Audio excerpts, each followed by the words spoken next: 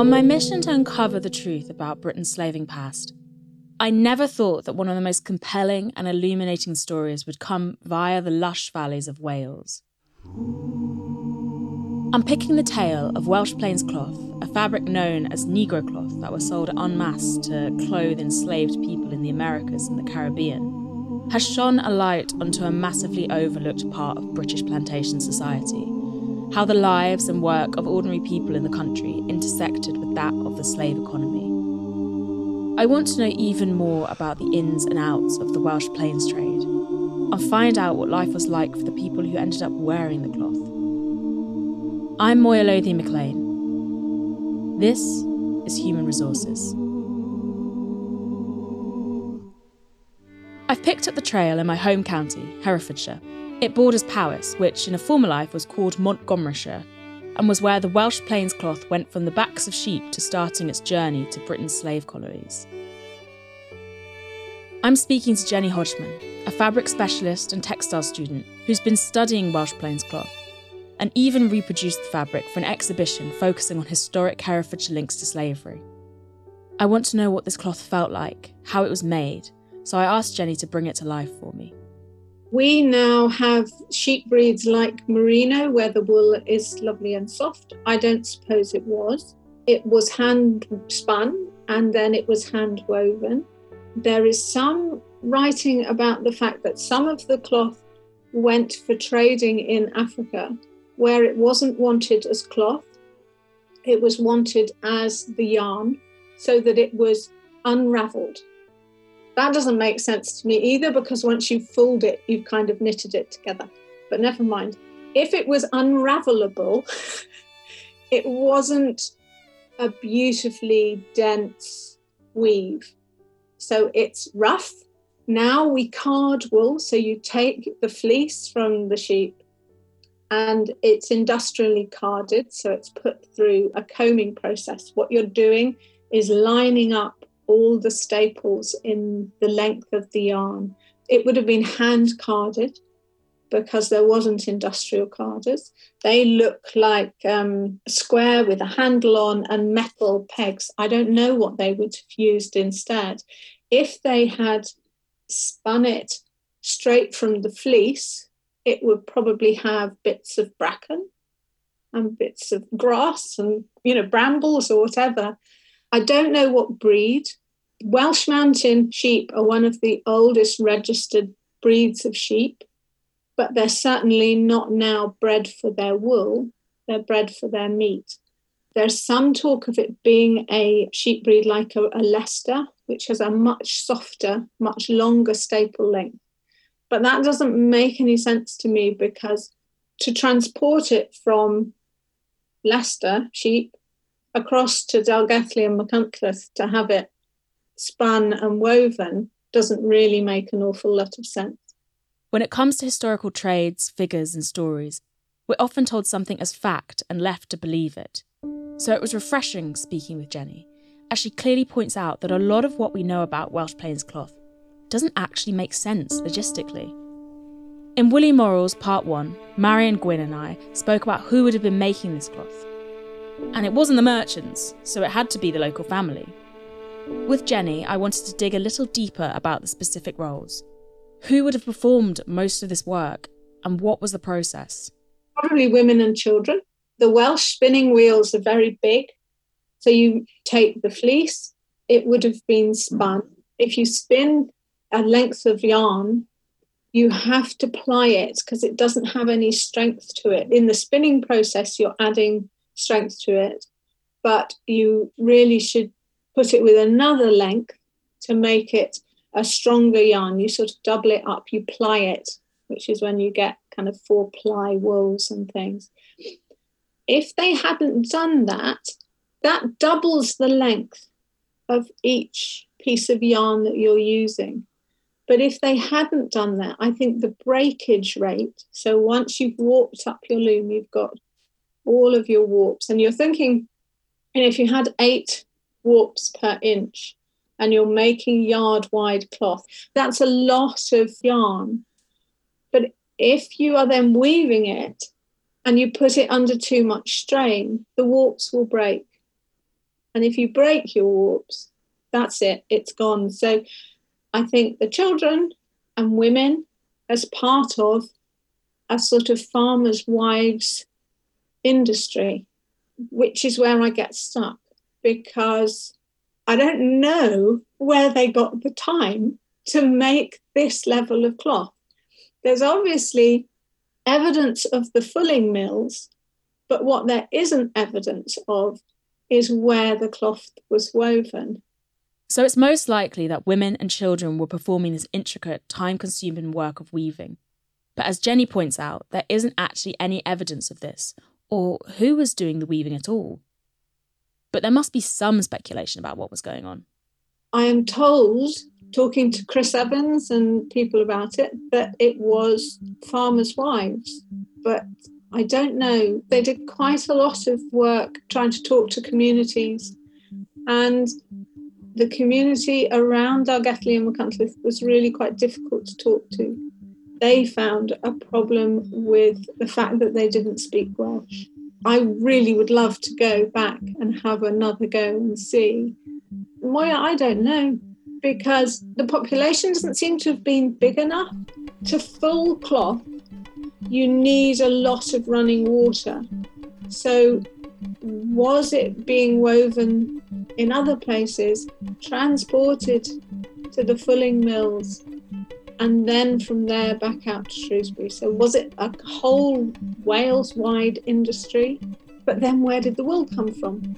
It's becoming clear the more you look into the process of weaving and fulling the cloth, the more questions you'll begin to ask. And unfortunately for the moment, those questions still appear to be unanswered.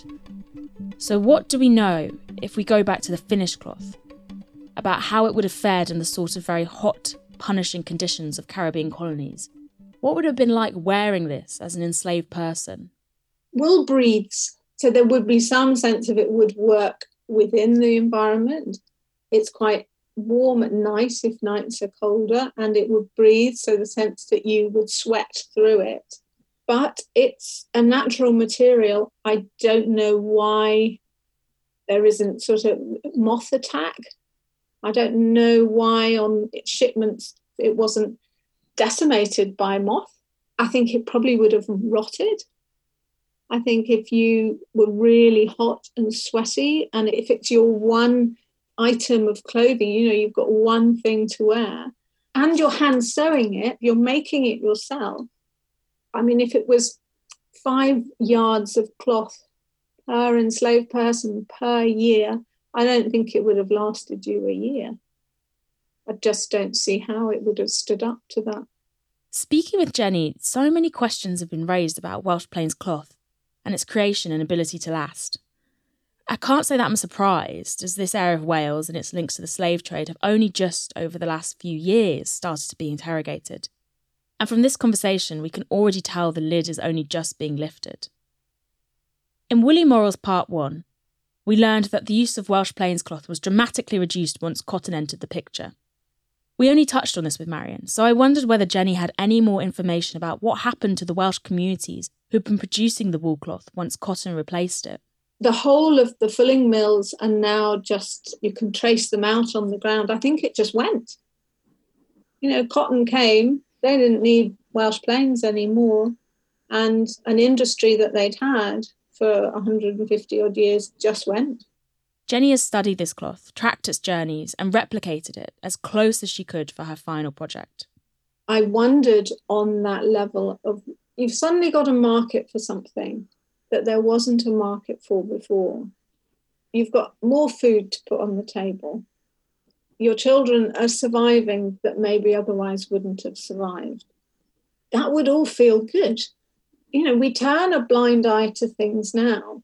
Would it be that just that sense of, thank God, I've got a market for something I can make, and I can bring more money in, and I can protect my family? There's no sign, as far as I know, in any of the records of dissent, of people saying, well, no, I'm not making it. How much was understood? How much was understood about where it was going and what it was actually going to be used for? I think it's really hard. I love material. and I love process. I really like using something like wool because I like it as a material. I like the ethics of it. I like the fact that it's quite a natural fibre. I like process, so I like spinning and I like the weaving, and I really appreciate the time that went into that. But I have the time, and I'm doing it for a kind of pleasure and a slight sort of reenactment thing. I'm not doing it because I've got to produce 40 odd yards of this. It must have been bloody hard work. And how much you knew about where it was going and whether that became part of what you're thinking, I don't know. Our willingness to look the other way seems to be a gift and curse of humanity. While we can empathise with something we see directly, often if it is beyond our view, if it impacts someone else, not as individually, if it happened in the past, we create a narrative that makes us feel better about things, even ignoring the issues bubbling completely. And working through a project and recreating this process, in a way stepping into the shoes of the Welsh workers during this time, I wondered how all this felt for Jenny directly. For me, doing it and producing the work that I produced, I found it was a very emotional project.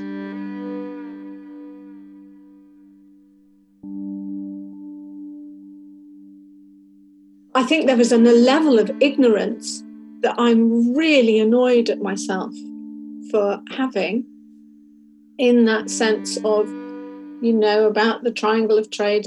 But suddenly this brought it home to my doorstep, that I was in the Weir Gardens and you suddenly see where that money came from and what was going on. You start looking at Tate and Lyle, at the Tate. Fundamentally, it is the foundation of my country, of where I was born and bred. That I have to accept. And I can't go, the us and the them. No, sorry. Enslaved Africans, fundamentally making massive amounts of money in sugar. I mean, they were talking about 120,000 sugar refining factories in the UK in the 1700s, which I just find astonishing. It was massive, and it has built the foundation of our country, and there is no getting away with it. And with things like National Trust now looking at their properties, and it's everywhere. We need to stop kidding ourselves. It's everywhere.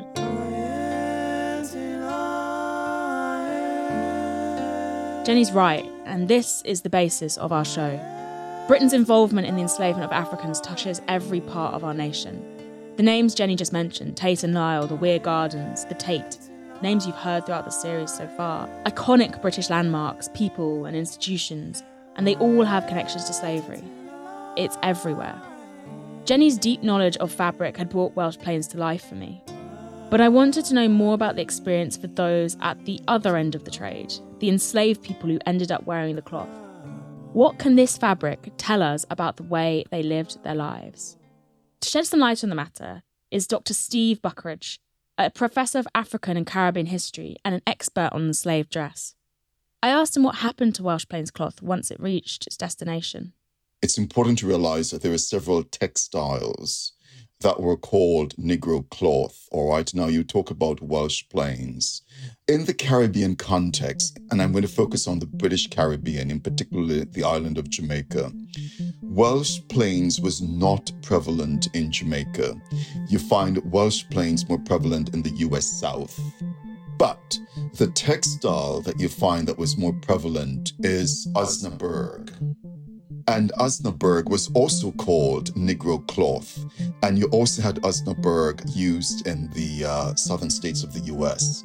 So one of the first things to keep in mind is that Negro cloth, when it was brought into the Caribbean, was used to clothe slaves, and it served many, many purposes. But cloth was very valuable to slaves, all right? It was not something that everyone could afford, or not something that everyone had easy access to.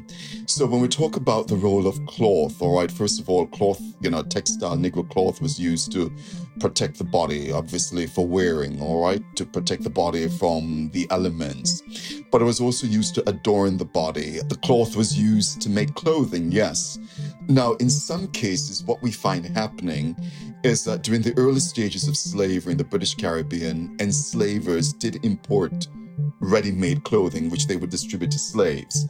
But after a while, as the slave populations got so large, it became increasingly difficult to give ready-made clothing. And so large quantities of textiles were imported. And not just, Welsh Plains and Osnaburg, but also Indian cottons. And so these textiles would then be distributed to the slaves. And so in some cases, we had the enslaver, or would say the mistress of the plantation, who would then help to sew these, sew the textiles into outfits for the slaves to wear. But you also had very talented slaves, seamstresses, dressmakers, tailors, who also made clothing for members of the slave community. But the other thing, too, that's really crucial here is that apart from adorning the body, protecting the body, dress among slaves reflected class, it reflected status, it reflected identity. Cloth was so valuable, it was traded within the slave community. Cloth was used to solidify relationships. Cloth was traded and exchanged for favors. And cloth was used to make outfits for deception and disguise. So those are some of the basic functions when we think about the role of Negro cloth and how textiles were used. So why was this cloth mostly used in Jamaica? This particular textile, if we're talking about Osnabrück, came from Osnabrück, Germany, and it was imported because it was cheap for the planters to import, the same way that Britain had its empire in India, so they could afford to bring in large numbers of cheap Indian cottons as well, Madras cloth. So we do see other forms of textiles because we had this global trade in textiles. But in the Caribbean region itself, Osnaburg was the one. Now, one of the interesting things here is when you look at some of the records from the people like Edward Long or even Sir Hans Sloane, when the textiles arrived, all right, yes, they gave out some ready-made clothes, but over time, the bulk of it would be textiles. And then what we do know is that slave men received more textiles and more clothing than slave women, certainly in the Jamaican context, because the belief was that women were not as good laborers as men, even though they were working side by side. So men were rewarded by getting more textiles. And the amount of textiles that were distributed was basically enough to make 2 suits per year. And that created a problem because if you're working in the fields, then your outfits are going to get worn after a while. And so as a consequence, what we see, especially in Jamaica, is that slave women ended up having a greater need for clothing than slave men because of this imbalance in the distribution of textiles. What kind of significance did this cloth take on within slave communities? Did it become more than it had initially been, aka a uniform of bondage? Slavery denied African people their basic rights as human beings. And part of the process, all right, that the enslavers tried to do was to dehumanize them, to show that, hey, you're inferior, you're lesser than human beings. Slavery was harsh, it was brutal, but it's important that we not forget the humanity of the slave and that slaves did the best they could to survive under the circumstances, all right? And so they made fashion. They took the textiles that they had and they said, you know what? I'm not going to take this boring textile, this plain white textile. I'm going to dress it up and make it look good so I can feel good. Because the argument is that, you know what? Things are tough. The enslaver might be whipping me and treating me badly. I might be brutalized. By the end of the day, I want to feel good, all right? And so textiles was part of this process of making the individual feel the same way that we do today. And so when we talk about textiles, it's important, going back to what I said earlier, textile was a very valuable commodity within the slave community. The number one item that was taken by runaway slaves was clothing, because it wasn't easily accessible. Not everybody could afford clothing. To create a space for themselves to breathe, or to create a space for themselves within this very oppressive society. How did they do that? Slave women would take the boring fabrics they received and they would go into the forest and they would search for dyes. And they would take those dyes and they would dye these boring fabrics and create some fabulous things. And we have records of that. In fact, in Jamaica, we now know that a vibrant industry in dyeing fabrics developed, something which many people don't talk about, and we need to acknowledge that. And so by doing that, they said, look, you know what? I'm going to make myself look good and feel good. We also cannot forget that we had carnivals in the Caribbean. Slaves had days off, certain holidays when they could celebrate, crop over fests and so on. And they would make costumes. Now, in some cases, some costumes, for example, in Jamaica, we had Junkanoo, all right? I'm so many people familiar with Junkanoo. And in the Caribbean context, in some cases, these costumes were sponsored by the enslavers or by planters. They got involved because it was a competition and so on. But you also had slaves, slave women and slave men, and freed people of color who were also engaged in this process of creating these textiles. So people tried to cope. And it was a way to receive a little bit of power within, no matter how fleeting it was. But it was a way to experience a little bit of space, to enjoy oneself, to be able to breathe a little bit within this larger confine of the brutality of slavery. As enslaved women were given less cloth for clothing, were they able to find other sources? They looked to the environment to find materials to make clothing. And so I mentioned dyes before, but you also had a vibrant bark cloth industry that developed in Jamaica. They would cut the bark of a tree called the lagetto tree, and they would soak it in water, pull out the fibers, and the end result looked exactly like lace. This is in my book titled African Bark Cloth. And sadly, this is not known by many people. And so this just blew the minds of scientists. Sir Hans Sloane, when he came to Jamaica, he heard about lace bark and he freaked out because he couldn't imagine that there was a plant that the fibers look like lace. And Kew Gardens in London has samples of this. But the fact is that women survived, these African women. And what's interesting about the lace is that the enslavers felt that Black women could never be feminine, that Black women were, they could never be on the same level as white women, all right? And lace represented elegance, femininity, and prestige and class. And here you have these Jamaican Black women who are making these exquisite outfits from natural lace. And they're saying, look, hey, I can be as refined and as beautiful and as elegant as any white woman can. Steve talking about lace bark and how the women used it to feel elegant and also show off their beauty. We can definitely see parallels of that today in Jamaican cultures, the diaspora, Caribbean cultures, and even African cultures. It's like, you can oppress me, but look, I will show up and I will show you up with what I wear.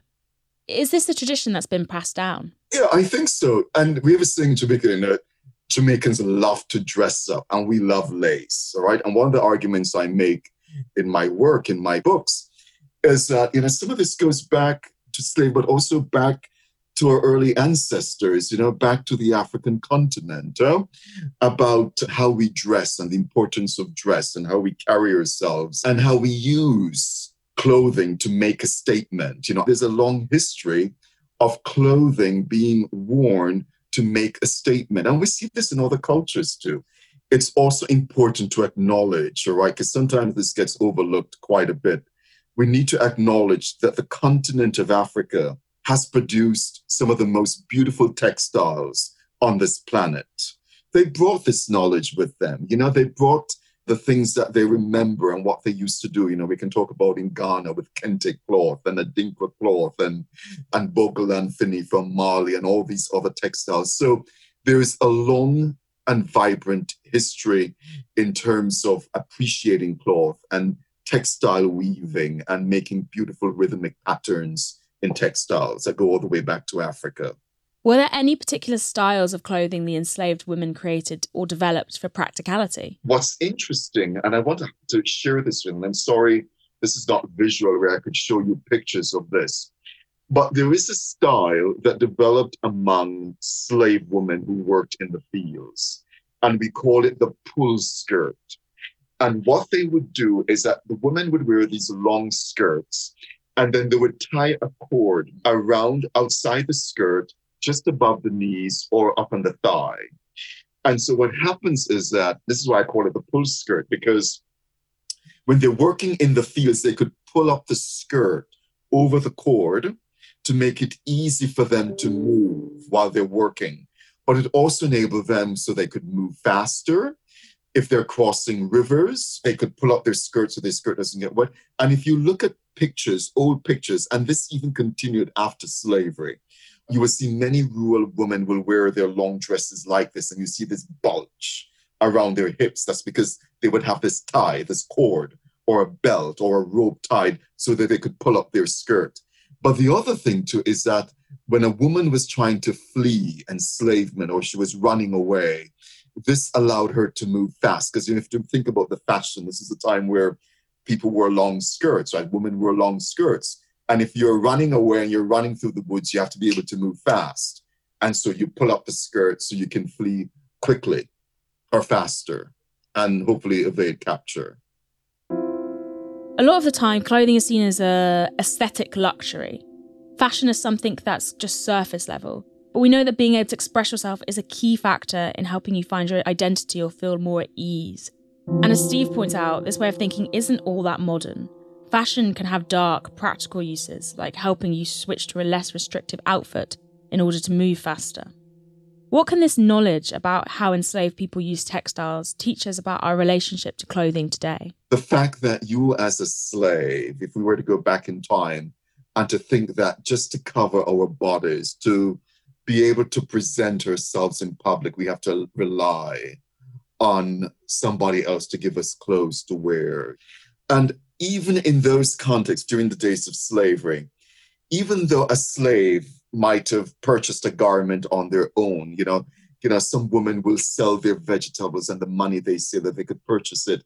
At the end of the day, whatever they owned, well, technically they didn't own anything because they were property. Slaves were viewed as property. And whatever they had also belonged to their owners. And so there's stories about the planter or the enslaver would be mad and they would come into the slave cottage and they would rip up their slaves' clothes, or they would take their slaves' clothes away as punishment. Or there are stories about elderly slaves when they get to a certain point and they can't work, how some of the enslavers didn't want to provide them with clothing. Now, you should know here that you had laws, all right, that clothing was regulated, all right, by local vestries, but we didn't have any sumptuary laws that said what you could wear from what you couldn't wear. It varied from place to place. But in Jamaica, there were no sumptuary laws. But however, enslavers were required by law to clothe their slaves, and they could be fined. We take clothing for granted. Some people do. And it's hard to fathom, I think, for some folks, how valuable textiles were to enslaved people.